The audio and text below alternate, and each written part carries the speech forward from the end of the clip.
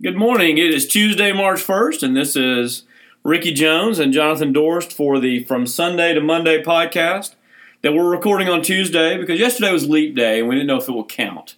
And so, How you doing, Jonathan? They kind of got away from us yesterday. I'm doing great. Back from Cuba, which was a really great experience. We got to really see Havana and train church leaders. And it was just a really interesting trip. I went with 3 other pastors and got to know them, so I'm really glad I went. But always good to be home as well. If you had to summarize the state of the church in Cuba in one sentence, what would it be? Kind of subtle persecution, but hopeful. Oh, interesting. So it's if not you had to overt. summarize, They're not killing Christians. If you had to summarize the state of the church in America in one sentence, what would it be? Ooh. I would say confused but hopeful. Confused but hopeful. Constantly changing. Yeah. Today is Super Tuesday, primary day. Have you voted yet? Not yet. Are you going to vote? I plan to. I know where to go. Are you registered with a party? You don't have to tell me which party, but I don't know that I am anymore. You have to be a registered Republican in Oklahoma to vote in Republican primaries. Oh. If you're independent, you can vote in the Democratic primaries, but not in the Republican primary. So I better find out. Just so you know. Oh, they'll let you know when you walk in. They will let you know. Good. All right. Well, we had a marriage conference here at the church 2 weekends ago, and so we're going to start out with questions about marriage, but we also have some good ones just about just questions in general. One of our questions was from our one fan, Jonathan. Our fan wrote in. Our fan wrote in and said he hadn't had a podcast in a while, and so he was anxious. We did not do one last week. I was out of town. Jonathan was still recovering from Cuba, and honestly, I think I'm the only one who knows how to use this piece of software. That's probably true. All right, well, let's jump in. Questions about marriage. What do you got for me? Yeah. Us. What do you got for us? So the marriage conference was great. We started on Friday night talking about the Trinity and how the Trinity is a model for marriage.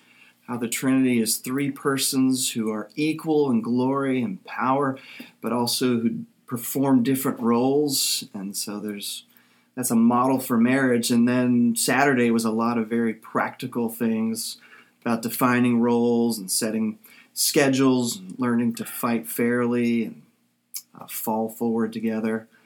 And I want to start with a question we got at the end of the conference, which was just great. Somebody asked, they basically said, you guys are great, and we've been given a lot of good information, but we're a train wreck. And honestly, I don't know where to start. So what would you say to that person? Well, I would say, man, that question made me so excited when I heard it. I think I would just want to go to them and say, you're doing great if you honestly believe you're a train wreck. And the reason for that is this. You can't fix another person and you can't fix a marriage. What you can fix is yourself. You can work on yourself through the gospel and through the work of the Holy Spirit.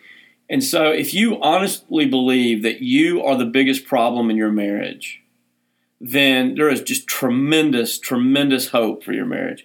If you're past the point of believing that all you need is advice and all you need is a little tweaking and maybe some skills on this or that, and if you honestly believe that you need to be reconstructed and you're ready to take wisdom, you're ready to take criticism, and you're ready to do whatever it takes to have a good marriage, then I think you're in a great place. I mean, you're just way ahead of the people who still believe that the problem in their marriage is the other person. And that's everybody. I think Tim Keller says it well. He says when you're newlyweds, you come home from work one day, and on the drive home you realize you got a problem, and the problem is your spouse is selfish. And if you could just help your spouse realize that their selfishness was really hurting the marriage, you really could help it. You could begin to make progress. And so you come up with this kind of creative way to let your spouse know that the problem, the reason why y'all fight is their selfishness. And then in the middle of this conversation, you find out that this bozo that you've married thinks the problem in the marriage is that you're selfish. And you're both kind of pointing the finger at the other person. And at that point, you have a decision to make. You can either choose to see your spouse's selfishness as the biggest problem in your marriage, so you're going to constantly be manipulating them, trying to correct them, trying to get them out of that. Or you can see your own selfishness as the biggest problem in the marriage. And you can start repenting, and you can start asking good questions about yourself, and start learning how to sacrificially love this other person. And which of those two you see as the biggest problem will really determine whether you have a good marriage going forward or a broken one. So I would just say that's what I would say. I would say, there's a lot of things beyond that, but I would just want to encourage them right off the bat and say, I think you're on a good footing. So what would you add to that? Or I agree. I think as a pastor, I can't help but draw a comparison to, I think the best church members are those who recognize going in how needy they are. Mm-hmm. The worst church members often are the ones who come in thinking that they've got it all together, thinking that they have so much to teach everybody, including the pastors. And maybe they do. I'm sure they do have a lot to teach us. But I think there's certainly a parallel there. When you go into marriage, if you think you're God's gift to the other person, you're going to be humbled very quickly. I think Paul Tripp really talks about that the best in his little book, What Did You Expect?, and his marriage conference stuff, which is all basically hammering that idea that you are the biggest problem in your marriage, and until you believe that, then you don't have a lot of room for growth. Yeah. So good. What's next? Second question. Well, what are necessary ingredients to marriage? Well, I preached a sermon on that just a few weeks ago, so thanks for asking. I think the three things I look for in marriage, encourage people to have in marriage, are sacrifice, vulnerability, trust, and forgiveness. And briefly, what I mean by those are this. Sacrifice means I'm coming to this marriage to give myself to you, not to get things from you. I'm not going to try to manipulate you to make me feel good. Romance in and of itself is a selfish thing. Romance is all about how you make me feel. And as that feeling begins to wane, we try to manipulate the other person to make me feel good again. That's where a lot of couples dating goes awry. That's where the funniest illustration of that to me is how often couples will come back from their first vacation together, and where they were expecting it to be another honeymoon and it wasn't, and they fight the whole time. I certainly did. My first vacation with Bianca was just a nightmare. We got sunburned and we're mad at each other the whole time, and looking back on it, it was just selfishness. I was just really. I went into that vacation purely in a selfish mode. I wanted to eat what I wanted to eat. I wanted to drink what I wanted to drink, and I wanted her to make me happy. And there was no sacrifice in that at all, no intention of me giving myself for her. And so until that sacrifice is present in a marriage, I just don't think you have a chance. It's just basically selfishness. Second thing is vulnerability. You have got to take off the masks and let each other see you for what you really are. And that takes years. You can't rush into that. That's going to take time, and it's going to take just history with each other of knowing that when you've seen me at my worst, you have loved me anyway. And you've got to take off the masks of pretending, because until you do that, the only thing a person can love is what they see. And if your wife is loving the mask they see, this mask of competence, this mask of just leave things to me and everything will be fine, this mask of confidence, then the more she loves that mask, the more you're going to feel scared to fail, scared to let her know the truth, and you can't actually be loved by that. All you feel is pressure. You don't really know love until you've let someone love the real you. Right. Third thing is trust. You have to be able to and those two things go very closely together. You can't be vulnerable to someone you don't trust. You can't trust someone who hasn't been vulnerable to you. But I have to trust you to be delicate with me. If I reveal my true, delicate little fragile ego to you, are you going to crush it? If I reveal to you my fears and all those things that I just don't want anybody else to know, are you going to support me and bless me, or are you going to crush me? And then the fourth and the biggest thing, the thing that underlines all these is forgiveness. Again, do you believe that if you believe that you're the problem in this marriage, and you know that I believe that I'm the problem in this marriage, then I know that you're going to forgive me, and you know that I'm going to forgive you, and we're just not going to hold things over each other. And that's just part of the daily game. I was telling you before we started recording, the only piece of advice you need to know for marriage is just don't be a jerk, don't be mean. But the problem is, I never wake up in the morning and think, man, I just want to be a jerk today. I want to go and be rude to everybody I see. And yet, today I wasn't up 20 minutes before I'd really just been mean to my wife. And so, before we started this podcast, I had to text her and tell her I was sorry. She was trying to be kind to me, and I was a jerk back to her. But I know she's going to forgive me. And because I know she's going to forgive me, I'm quick to apologize and to move on. So those are great ingredients. And as I was listening to you, I was just thinking how really someone who has a relationship with Jesus theoretically really should have a huge advantage in marriage because of that idea of trust, where you're vulnerable and you let the other person know you and love you. And that's the gospel. Mm-hmm. The gospel is I'm completely known and completely loved. Yeah. And so theoretically, that really should give us such an advantage in marriage to already know I'm already loved. Yeah. I can be vulnerable and I can take criticism. Yeah. Unfortunately, that's just not the gospel people have heard.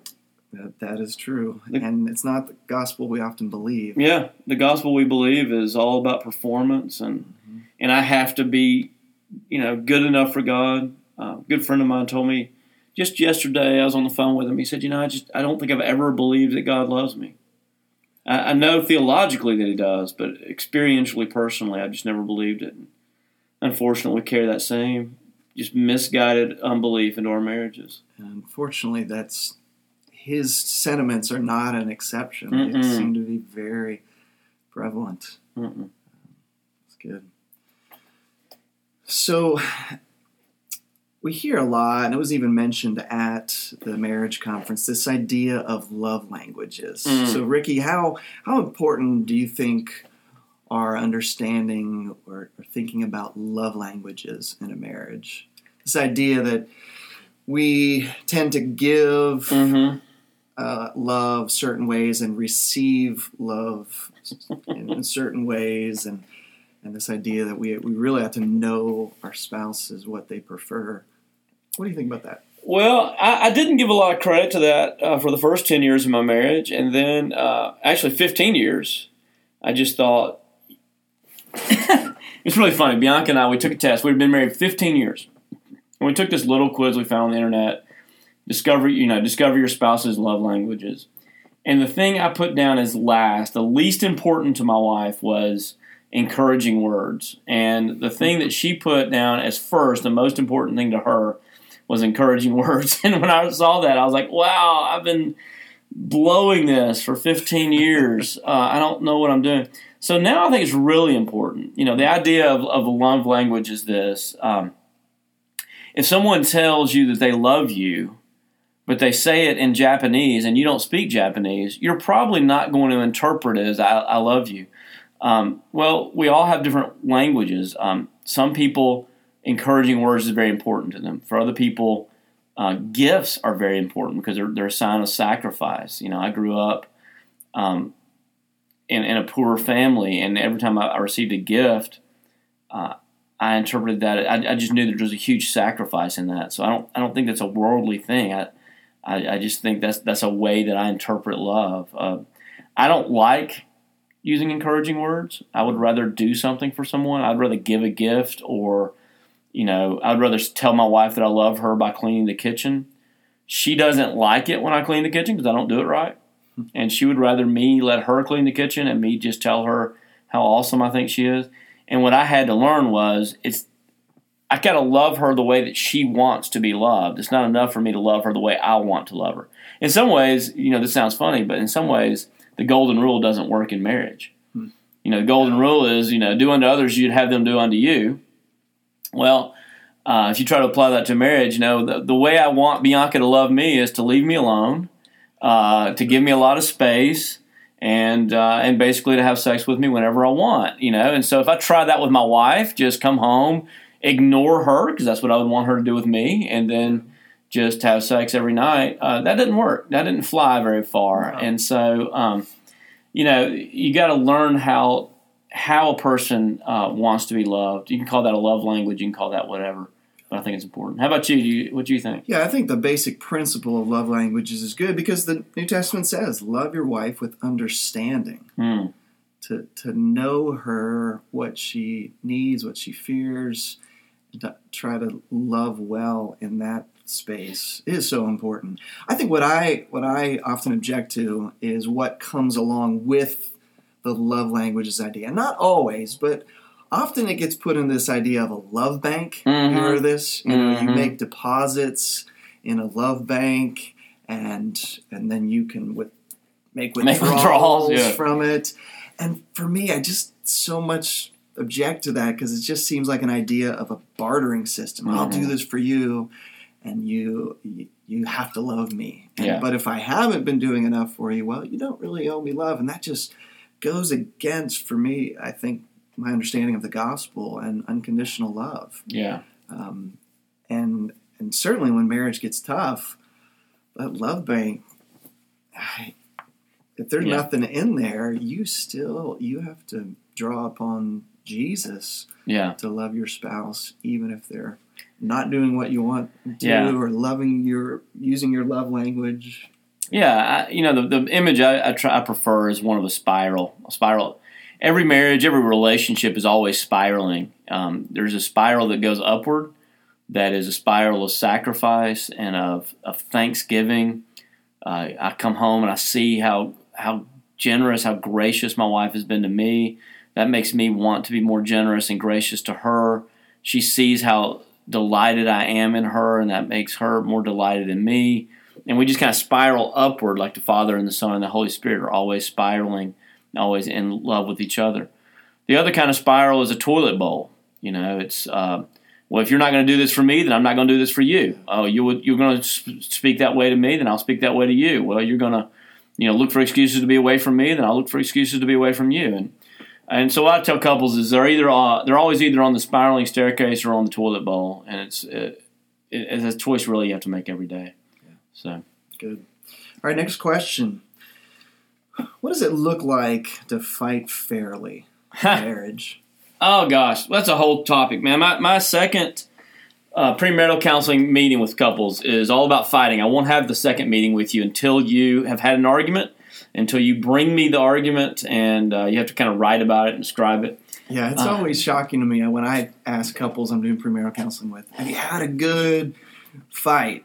Mm-hmm. And it's shocking to me how many of them say, "Oh, we never fight, we never disagree." Yeah, then you're not ready to get married. You're not ready. And describing fight in different ways, arguments, disagreements, whatever. The key, man, this is so simple to say and so hard to do. The key to a good argument in a marriage is to not win, to not try to win, to not prove that you're right. The key to an argument in a marriage is to both of you agree, we're having an argument, right? And so there is something between us. So we need to come together, be on the same side, and work on this problem that is between us. If it's money, if it's sex, if it's children, if it's parents, those are the four things you definitely will argue about. How can we work together to make our marriage better and to solve this problem? But the problem is that's hard. working on money requires math and budgeting and self-control and discipline. And just insulting you and being mad at you is easy because you're a problem. And so it's so hard to work on the problem and not to insult each other. That's the general principle. Don't win. I won every argument in our marriage for the first 15 years. I won every argument. And I was a terrible, terrible husband. And then we had about 3 or 4 years of me learning just to shut up, and those were terrible years too. Don't do that. Don't care about when. That's so hard. Yeah, if you're keeping score, you're both losing. Yeah, if you're trying to win the argument, you're losing. Try focus on making the marriage better, not on being right. Yeah, that's really good. Good words. I would just add to that one thing that when Rachel and I went through premarital counseling, our counselor said, try your best not to hurt each other on purpose. You're going to do it plenty unintentionally, but there's a difference. Mm-hmm. Your spouse knows if you were against them in that moment, and they tend to remember those times. So try not to hurt them on purpose, which obviously it means, no name calling. Right? Mm-hmm. We can confront each other about wrongful actions or attitudes, but try not to name call. And then the one other thing I like to encourage couples is try to limit hyperbole. Yeah, It's so easy, especially if we're trying to win, to make everything to the extreme. You never care about what I want. You always do this or that. And it's not true. Rarely is it true that it's always that way or it's never that way. So try to limit hyperbole and try to speak truthfully. You have often done this to me. I have been hurt in the past by this, but limit that hyperbole. That to me is learning to fight fairly and trying to get the truth out there so you can move forward. Yeah, good. Okay. I kind of feel like we've gone on long enough today. You want to take the rest of these questions next week? Sure. And so if you have any questions about marriage that you'd like for us to jump into, we'll be glad to do that. And let's stretch this out to next week. I feel like I'm kind of out. My love tank is empty, Jonathan. All right. Let's not try to make any withdrawals from it. There you go. If you've enjoyed this podcast, would you please just take 1 second and fill out give a little feedback on iTunes or however you're downloading it. That really helps kind of get the word out about it. If you've not liked the podcast, you're also welcome to give feedback. We do not want just positive reviews. We're happy to have negative ones as well. Any review is helpful. And if you have any questions, please email those to info@riveroakstulsa.com, or you can text your questions to 539-777-2887. Thank you so much. This is Ricky Jones and Jonathan Dorst. We'll see you next week for From Sunday to Monday.